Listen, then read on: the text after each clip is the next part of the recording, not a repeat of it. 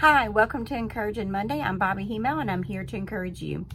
Today I want to talk to you about Proverbs 18:21. It says, "Death and life are in the power of the tongue, and those who love it will eat its fruit." Death and life are in the power of the tongue. What does that mean? That means that what we speak, there is either life or there's death. There's no in between. Life or death.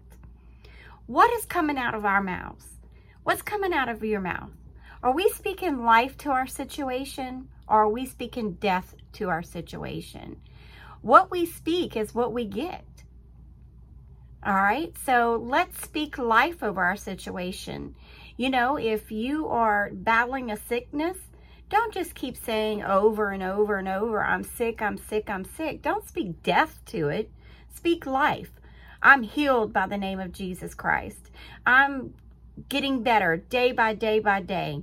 If I'm financially struggling, don't just say, "I'm broke, I'm broke, I'm broke." You're speaking death to it. Say, "I'm overcoming by the name of Jesus Christ. I am an overcomer. God is supplying all my needs according to his riches and glory in Christ Jesus." You want to speak life over your life, not death. So that we can have a victorious life and live victorious living. Let's not speak death to our problems. Let's speak life over our problems. Get you some scriptures and quote life over your situation, over your issues, and then give me the testimonies, because I promise it's right around the corner from what's coming out of your mouth. If death is coming out of your mouth, that's what you're seeing around the corner. If life is coming out of your mouth, that's what's coming around the corner.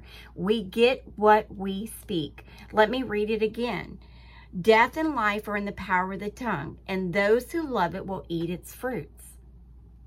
Think about that. If you're going to eat your fruit, what kind of fruit are you eating? Good fruit or bad fruit? Have a blessed week, and send me those testimonies. I love to hear them. God bless.